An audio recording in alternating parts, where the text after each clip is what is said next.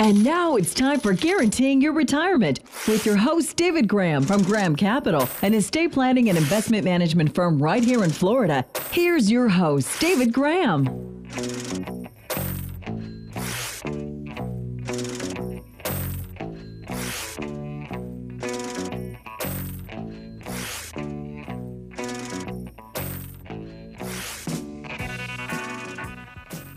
Good morning. This is Dave Graham, the retirement guy, and you're listening to Guaranteeing Your Retirement on this beautiful, beautiful day here in the month of April in the state of Florida. Great, great weather. I'm telling you. We look at all these storms and everything going on through the Midwest and the Northeast, and I'm so thankful we have 80 degrees in the shade and blue skies. What more can you ask for? This show is brought to you by Graham Capital Advisors. We're the people that you come to when you're getting ready to retirement and you want to do it properly. You want to do it correctly. You want to go to someone that is just as concerned about your retirement as you are. What you don't want to do is go to somebody that says, we can do it all for you. We're doing great. Come on and see us, and then they're going to charge you $400 to do an analysis. That's the kind of person you want to stay away from because he's selling you widgets. And every time he talks to you, he's going to be sending you another bill for something. You go to people you listen to on the radio and TV, that's all you're going to see. First thing you should always ask a professional is, do you have a professional designation? Are you a certified financial planner? Are you a certified estate planner? My gosh, it so frustrates me sometimes when people come into our office and they come from someone else that put them into some kind of investments or some kind of a bad annuity or life insurance policy, and they don't know what to do because they realize they made a mistake. God forbid that happened to you and you're listening to me, maybe we can help you. Especially if you have like an annuity. Right now, interest rates have risen, so you're not stuck in any bad annuity. If you have one that's paying low returns, come and see us. Let's put in our computer. Maybe we can find something for you that will give you a much bigger bang for the buck than what you're getting right now. But you got to take the first step. Graham Capital Advisors, we love what we do. We take pride in our profession. We're members of the National Association of Insurance and Financial Advisors. Come and see us. Go to our website, schedule an appointment. We've got offices in Sarasota and Tampa. We also have one in Venice. And we now have one in also Washington, D.C. on K Street. Go to our website. It's grahamcapitaladvisors.com. That's grahamcapitaladvisors.com. All right. I don't know if you saw this one in the news. We always start every show with a little levity here. Man in China, he was sentenced to prison when he scared 1,100 of his neighbor's chickens to death. Seems these two guys were feuding, and he went on the other guy's property at night with a flashlight, scared the hell out of the chickens. So they all ran into one corner of the pen and they all trampled on one another. China, you got a year in prison by doing that. Fun fact of the week. According to Pablo Escobar's wife and his son, he would cheat while playing Monopoly with his family by hiding extra money wherever he planned to sit. Think about that one for a second. Here's the quote of the week. Many folks think they aren't earning good money when they don't know how to use it to begin with.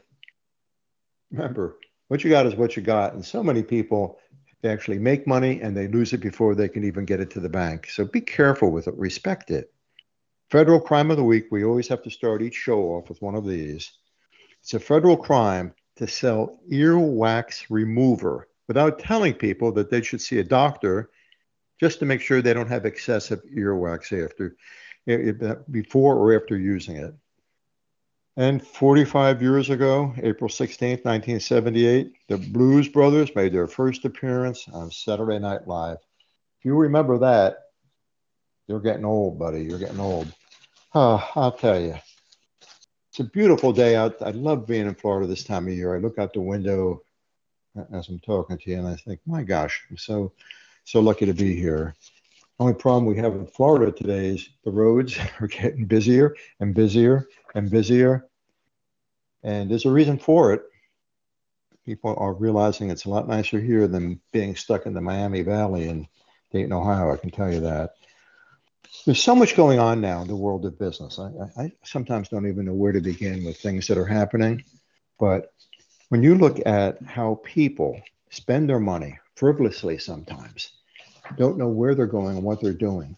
Uh, when they go to advisors, for example, not everybody needs a financial advisor. Other people need them desperately, but not everyone necessarily understands what advisor and what kind of credentials they should have. And think of these, see if any of these apply to you. Sometimes someone thinks they don't need an advisor, but they really do. Could that be you? Do you self-direct everything on your own? Then you have someone who thinks they don't need an advisor, and they're right. That means simply because they have a professional background. A lot of attorneys can self-direct what they have. Obviously, someone in the financial industry understands also the rights and wrongs, but that's what they do for a living. You might not need an advisor. But then what about someone who thinks they need an advisor, but they really do? Again, because when you look at what do you really look for when you go to someone giving you guidance? You want somebody, if anything, to reconfirm what you're doing is correct, much less give you a second opinion. Again, at our company, we try to help everyone with everything. Sometimes they need investment help, but not necessarily financial planning. That means they have a good plan, but they just haven't invested wisely. And that goes vice versa. Sometimes planning is helping, but not necessarily investing. So again, there's a lot of intricacies that going in to creating a retirement plan. And remember, it's legal planning, investing. And of course, last but not least, sometimes we have someone that comes in and they desperately need help with everything. We've had people come into our office with a shoebox full of statements and envelopes that they haven't even opened yet. So if you feel that could be you, by all means, come and see us. Go to our website, schedule an appointment. It's grahamcapitaladvisors.com. One of the things that we're seeing now because of inflation, rising interest rates, and do you really need to invest or not? Do you have an investment or do you not? What do you really own? Sometimes people, they justify calling whatever they've done an investment, even though what they purchased doesn't really qualify as an investment. So let me give you some examples and tell me if this applies to you as far as what you really have. Let's say I have a long commute to work and I really need a reliable vehicle. So I decided it's a good investment to spend a little bit more money on a nice car. Well, is that an investment? Yeah, you could say it's an investment because you got to get from point A to point B. You're investing in yourself. You need to get to work. You need to go to the grocery store. You need to exist in life, especially here in Florida. There's not really a train system to go anywhere. That's an investment. What about my wife nags me about the losses, about the boxes of old baseball cards that I keep in the attic, but I have to keep reminding her that they're an investment. Well, if your wife doesn't understand old baseball cards have an intrinsic value, they're a collectible. Yeah, they are gaining monies. Who knows how much, but the longer that you have them, the more value they're going to have to some collector. So you have to kind of explain that to her. Okay, what about this one? We're putting in a screen porch. It will cost a little bit more than we expected, but it's a good investment in our home. Well, what does a screen porch do for you? Depending on your home, 90% of the time, it's going to increase the value of your home. But even more importantly, it's going to be giving you a screen porch to go into, and that gives you quality of life. You're going to be enjoying going out there without the bugs eating you up. So you can say that's a good investment. What about this one?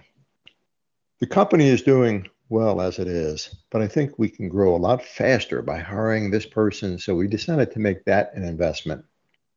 Well, is that an investment? It's all predicated on who you hire. And if they can get the job done, that's kind of an unknown. You might as well just go to the casino and gamble or buy lottery tickets. You never know until you make the change whether it's going to be a good investment or a bad investment. What about, we found a piece of land in the mountains that's for sale. at what seems to be really a good price. So we might buy it and eventually build on it and hold on it as an investment. Well, they're not making any land anymore, especially in the mountains. So it could be a long-term investment, but you should keep what you have. Just with inflation, property values will always go up with real estate. I always tell every young person I know, if you can have the capacity of buying anything that's land or a home, by all means try to buy it because you won't lose your money. Very seldom, if ever. We're not going to have a crash like we had in 2008. They've passed laws now, so that would never happen. But inevitably, just through inflation, your property value will go up. It vacillates, but it's a safe investment. More millionaires have been created in America by owning property and real estate than any other investment. Stockbrokers won't tell you that, but I'll tell you that. How about one more? This stock seems to be rising quickly. I'm investing in 100 shares so I can hopefully make a quick buck and then sell later on this year and then take a nice vacation. Well, is that investing or is that sheer speculation? Because quite possibly shares can go just as down just as quickly, and then you're going to be stuck with a bunch of turkeys. So you can't really call that an investment. People look at the word investment, and they have different meanings to it and what it actually means to them. You have that problem. You're not sure what you're doing or what you have. Come in and see us. Graham Capital Advisors, we can cover it all for you. We can make sure you're going on the right track, give you a plan to follow just in case you get off the road, you know how to get back on the plan again. And then last but not least, make sure we invest your money in such a way that's appropriate for you. So if something does happen in the markets, especially, it's not going to be traumatic for you. We take pride in what we do. We can help you. Go to our website, schedule an appointment. It's grahamcapitaladvisors.com. We have the infamous James Berlander working the boards for us today. Good morning to you. Hey, good morning. Okay, what kind of questions we get in the mail? We got just a few questions today before we go to Stosh. Paul in Tampa wrote in, I have a life insurance policy that I've had for many years, and I was able to stop paying premiums more than a decade ago while keeping the policy in place. But I just got a letter that I need to start paying again to keep the policy. What do you think happened? Well, the kind of policy that you have is probably universal life. And what they had you do a decade ago was called a VOP, a variable outlay plan. That means you had an increase in your dividends of the policy that then start making the payment for you. But as you gotten older, your mortality costs start rising. So they needed more money to cover that. And then predicated on how they had it invested, you just simply weren't making enough. Usually what you do if you're getting older is to have the insurance agent come over and sign a form stating that you're going to freeze the death benefit exactly where it's at. And you might have a rider in the policy that will allow you to do that. And if you do, usually they do that, and then just have any dividends you go into what's called the increase in cash value in the policy just to maintain it. That's what my recommendation is. If you have any problems with that, come into our office and I'll be happy to help you. It's grahamcapitaladvisors.com. What else you got, Jim? Next up, Liz in Riverview wrote in to say, I have whiplash from watching the market for the past few months. What can I invest in that won't be so volatile? Well, number one, if you're in the markets, it's always going to be volatile. But the question is, what's your risk propensity and how much stress can you take in your life? There's a lot going on now. You always hear these cliches, go away in May and come back in October. Well, guess what? This year, there's so many major indicators that are pointing to a downward trend, even though some of the market is staying up. In stock market jargon, they refer to that as a dead cat bounce. No one knows.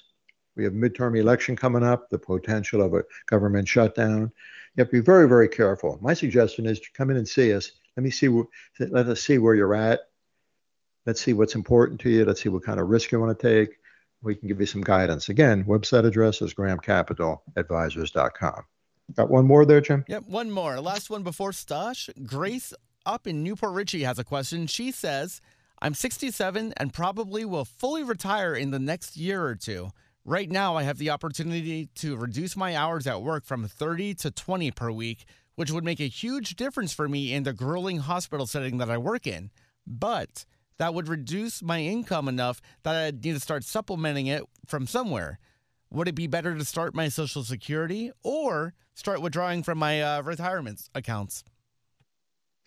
That's a good question. If you're 67 years old, you've already been getting an 8% return. It just starts an 8% return annually to age 70. If you can hold off and you want to keep that 8% coming to you to your 71, 72, then by all means draw from your 401k, your IRA. But the norm is once you're going to start retiring, take your Social Security, lock it in.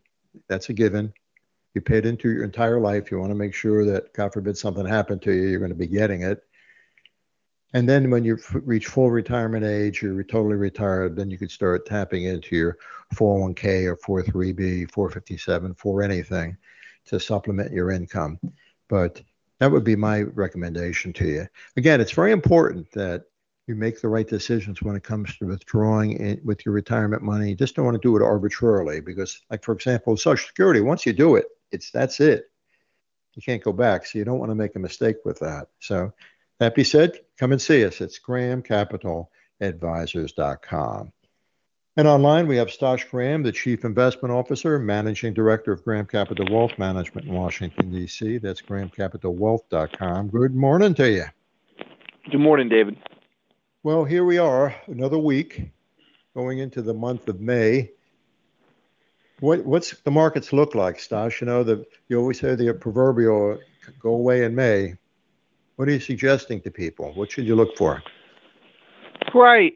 I think the most interesting dynamic that you've seen in the last 2 to 3 weeks is a mixed picture of economic indicators where you have some leading economic indicators that continue to show negative. You've had some coinciding indicators recently turn negative, like jobless claims, for example. We have noticed an uptick in the amount of jobless claims being filed, and that's on a week-over-week basis. Continuing jobless claims continue to trend higher. That's not good. But you have seen lately some services data which indicates strength. And where I think this is interesting is for the 3 months prior, the services part of the economy had shown weakness. And that was a stronger part of 2022, or for most of 2022, the services portion of our economy grew and was a positive contributor at the same time when manufacturing was negative on a downward slope. Now, manufacturing overall continues to show a negative bias. But recently, the services portion of the economy actually has shown strength in the last month. So I think a lot of people are saying, okay, is this just a 1 month type of situation where, 1 month show of strength, and then it's going to start turning lower with the overall economy. And again, I think that's where people are, that's the billion-dollar bet right now in terms of where people are allocating their capital. And all this is happening at the same time when the Federal Reserve, in a matter of the next month, is going to raise interest rates again another 25 basis points. I think the odds-on bet is, and considering some of the recent commentary from some of the voters who sit on the FOMC, the Federal Open Market Committee, those people are going to raise interest rates, which is going to make capital more expensive. It's going to put the banking industry under a little bit more pressure. And again, overall, it's going to make credit harder to get. Well, it seems that the U.S., our inflation now is coming down much faster because they start tightening credit after a couple of those bank failures. And I noticed where Bloomberg now, they have a survey that says we still have the odds of a recession at 65% for next year. Is that too rosy a picture, or do you think that is very real, that 65%? It depends on the time frame, and it depends on if you look at various models, if you look out 12 months, Bloomberg has a model that's 100% odds of a recession. You have the Federal Reserve staff themselves and the March minutes that were released. So every meeting a month later, the minutes get released. So you get to see all the discussion points amongst staff and voters, voting and non-voting members. And their consensus is we're going to have a recession, a mild recession in their opinion, later this year. But I think the dynamics of what we've seen recently within the banking industry, and we've said this before, but it bears mentioning, this situation the banking sector is dealing with last month, but there's a continuing lag effect to that, where it's making credit more expensive. It's making credit tougher to get because it's not a matter of just people wanting loans, which we know is weak. People have not, by and large, loan growth from of a demand perspective is below average compared to where we were 2 years ago. But it's also on the supply side. Banks need to be well capitalized to be comfortable offering loans and especially growing their loan book.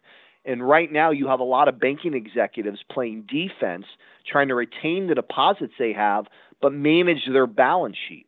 And it would not be surprising to me in the next couple of months if you have a lot of regional banks having to do capital raises because regulators look at their book and say, hey, you know what? You need to raise some common stock equity to increase the amount of liquidity that you have available or for whatever reason, but to stabilize the bank. But at the same time, that bank is going to have to pair its asset exposure and to a loan to a bank. If they issue a loan, that is an asset to a bank. And I think you've already seen it in some of the recent banking, the most banking data that we've seen, combination with the banking executives who have discussed on their most recent earnings calls over the last week and a half, where they're projecting further declines in the growth rate of new loan issuance. Right. Well, I noticed, when we had the issue with the bank stuff, and Goldman Sachs, for example, they're kind of doubling down on this rosy outlook that they have for U.S. credit. They're standing firm with this bullish outlook for U.S. credit. They simply are saying that companies, they can withstand even tighter standards, triggered by those banking failures we had back in March. And what would that do? And if they are correct in saying that, how is that going to affect the economy? Or even so, how would it affect Joe the plumber and Joe Sixpack with investing? Right. So the important takeaway in regards to this is credit is the blood. It is the lifeline of the U.S. economy. You need to have ready, available credit, and hopefully you would hope affordable credit to allow the economy to grow, to build on itself. A lot of businesses rely on having credit to be able to make business investment. And if it's a combination of credit's becoming more expensive, which we know that's not even a question. We've seen what the Federal Reserve has done. Pair that with credit being less available. Again, that acts as a material headwind on future economic growth. It makes business executives and makes those decisions about what they're going to do with that capital once they're able to get it that much tougher. And so that is the environment we're in right now. And it's one of which, again, I think if you're thinking about putting new capital into risk assets like stocks, you need to say, okay, does the company that I'm investing in, do they have a good balance sheet? Do they have little debt? Is that debt manageable? So the next couple of years, say we enter an economic recession and capital markets close and they can't refinance bonds. Do they have the ability to take care of those bonds by themselves, whether through the existing cash they have, whether through a variety of credit facilities or revolvers that are available to them, or are they going to be able to generate cash? Now, typically through an economic recession, organically generating cash is a tough endeavor. Usually you need to be invested in a non-cyclical company to be able to project a high degree of confidence that they're going to be able to generate positive cash flow through an economic recession. So those are some of the dynamics you have to look at. But remember, in a stock market fall that is associated with an economic recession, generally speaking, it doesn't matter if the quality of the company you're invested in is good or not. Everything is going to trade lower. What we saw last year was not a recession-related pullback in the market. That was just a sheer overvaluation, and at a time when interest rates were materially increasing, and that created a lot of selling pressure from a variety of algorithms, which, remember, algorithms make up a majority of our trading now. It's not human beings, it's computers. And one of the foundational variables of all these equations that algorithms use to determine fair value is the U.S. Treasury interest rate, whether it's the 10-year, the 5-year, 20-year, 30-year. That is one of their foundational variables to determine what's the fair value of a stock and whether to buy or not. Well, let me ask you this. I had a client come in the other day, and we started talking about the economy and, of course, politics with the midterm elections with Congress now being controlled by the Republican Party. And he asked me, and I didn't really know how to answer this. Now that you have a new Congress, what can they do? How can they use the debt ceiling that we have now to somehow get America to go back to work again? They have to compromise with the White House on this debt ceiling, but what can they use as an incentive to try to help our economy and our economy to grow and people to work? Is there something you could think of offhand? I personally, right now, I am not optimistic that you are going to see a increase in the debt ceiling. The recent commentary is very negative in those regards.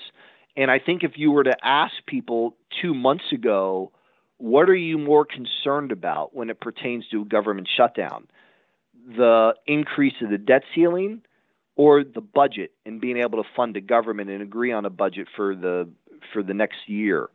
And those have two different time frames. In regards to the budget, it's a September-October time period.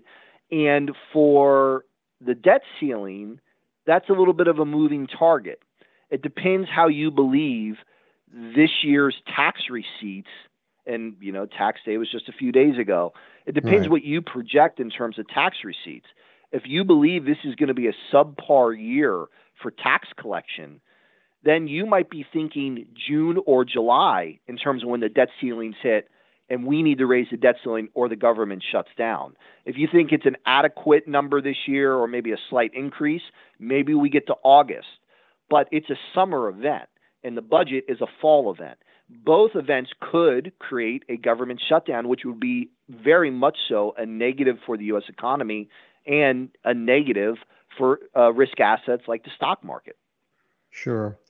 Now, getting into something more domestic here, right now, you take Ford stock. Ford stock, I guess the last earnings thing I saw, they lost billions of dollars. Well, they had the most popular pickup in America, the F-150. And then they created the Lightning, the electric truck. And there was a tax credit to anyone that actually purchased one.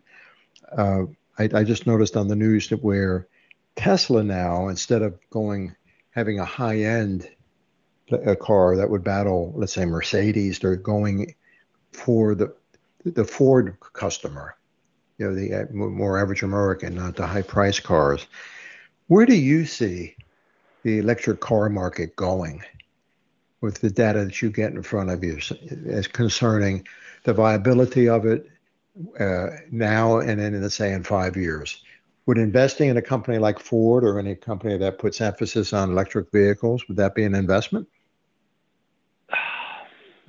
See, this is where I struggle. I do not believe the viability, at least in the near term, electronic vehicles. One, I just don't think it's economical. And two, I struggle to see how we are going to be able to build out a true dominant type of vehicle in the coming decade when we don't have the resources or materials to be able to do it. And so from an investment perspective, I would say absolutely not. One of the major reasons just in the short term is we talked about loan growth and we talked about the feasibility of getting loans from banks, auto loan debt right now is extremely expensive. And it's projected to be expensive for at least the next couple of quarters, if not, if we're being honest, probably a year or two. And that's commentary from a lot of different banking executives that practice within the respective space. Ally Financial, which is one of the largest auto lenders in the world, just reported their earnings a few days ago, and executives talked about the material decline in the amount of people looking for auto loans. Well, obviously, if people aren't looking for auto loans, well, they're probably not in the market for a car. And so there's a high correlation in terms of the rate, and I think this is pretty logical, of people looking for auto loans and people buying cars. And so, again, that paints a very tough picture for auto manufacturers over the next couple of years. And again, this is off a very tough period for them where they're just 2 years ago were having material supply issues. They needed chips. They needed certain parts to be able to build cars. Cars are so advanced now that it wasn't necessarily having access to steel or aluminum or whatever you're using, a composite that you're making the frame of the car. It was a chip. It was a 3 centimeter by 5 centimeter chip that was preventing the cars from being finished and usable. So again, the dynamics that automakers have had to navigate was very tough the last couple of years.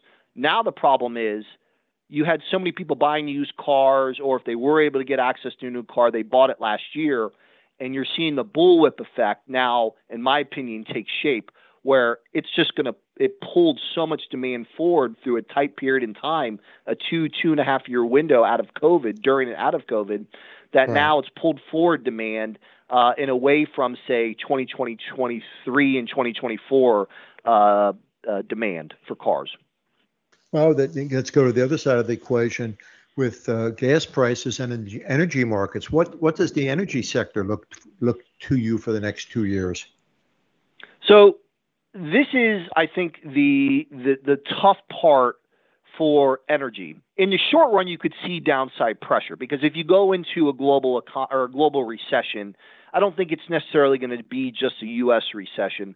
I think you're going to see most of the globe be in recession. And being that energy is a very cyclical commodity, it would be fair to conclude that energy prices would come under pressure. Now, with that being said, the 2 to 3 year timeline coming out of a recession, you would figure there will be material tailwinds, and structurally there are still tailwinds in place, which would indicate higher energy prices, or really, if energy prices stay where they are in the mid-80s, energy companies are going to make billions and billions and billions of free cash flow, which will either be paid out in cash dividends or buybacks in stock. There will be a lot of return of capital and not much in the way of growth.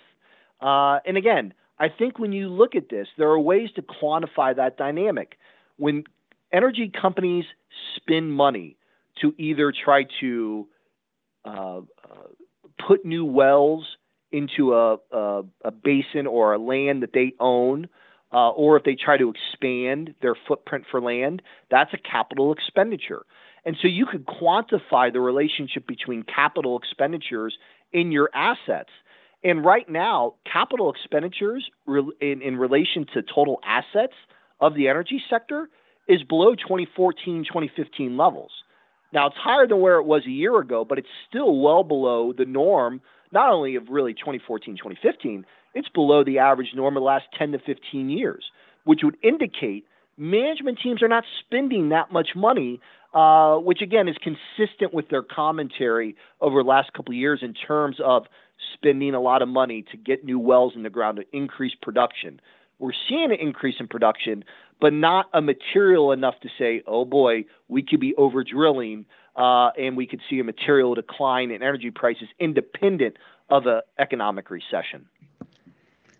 You know, it's so much going on now. One last question. You know, we're very happy here in the Tampa Bay area because we have the Lightning in the playoff, Tampa Bay Lightning, and we have the Rays with a 16-3 record to start the year. But I noticed on the paper today that you actually have the Oakland Athletics moving to Las Vegas. How is that going to disrupt the market in Oakland, much less what it will add to Las Vegas from a sports perspective? Well, I mean, first and foremost, Vegas has seen a material growth in population where it's not necessarily just tourism, which is still the major cog. You've had people move there to live there, and that has certainly created one of the more faster growing cities in the country. Oakland has come under material pressure over the last few years. It's not exactly San Francisco. They're divided by a bridge, but there is a high degree of relationship between the two. And again, is it surprising that the Oakland Athletics followed the Oakland Raiders to Las Vegas? Probably not. That's probably been one of the more publicly discussed situations, but it will further business growth and economic growth in Las Vegas at the expense of Oakland. Right. Well, hopefully it won't happen in the Tampa Bay area with the Rays. Hopefully they'll find a stadium and not move anywhere, to say the least. But obviously having a team like that move is always going to disrupt the community. There's no end of buts about it. So only time will tell. Buddy, as always, we appreciate your sound, sage advice, and we'll be talking to you next week. You take care. Absolutely. Take care, David. See you now. If you're a new listener to the show, Stosh Graham is our Chief Investment Officer, Managing Director of Assets Under Management for Graham Capital Advisor clients in Washington, D.C. He's located on K Street. Simply the best of the best. This last year, when people were losing 10 to 20% of their portfolio, he was pretty much breaking even. Depending on just what your risk propensity was, you might even made a point or two, much less lose a point or two. So if you're getting tired of the Wall Street roller coaster and you want true guidance on your investing, doing it the old-fashioned way, where you earn it, come and see us. Go to my website. Our website address is grahamcapitaladvisors.com. That's grahamcapitaladvisors.com. You really want to be lucky in life? Go help someone. And God's going to smile on you. You're going to get to be incredibly lucky. We're lucky to be Americans. It's right on our currency. In God we trust. Good luck. God bless. Take care of each other. Stay safe out there. We'll see you next week. This program is sponsored by Graham Capital Advisors, LLC. Graham Capital Advisors, LLC is an independent estate planning and insurance agency. Investment advisory services are provided by Graham Capital Wealth Management, LLC, an independent registered investment advisor. Advisory services are only offered to clients or prospective clients where Graham Capital Wealth Management and its representatives are properly licensed or exempt from licensure. The information provided is for educational and informational purposes only and does not constitute investment advice and should not be relied on as such. Individuals should consult with a qualified professional for guidance before making any purchasing decisions.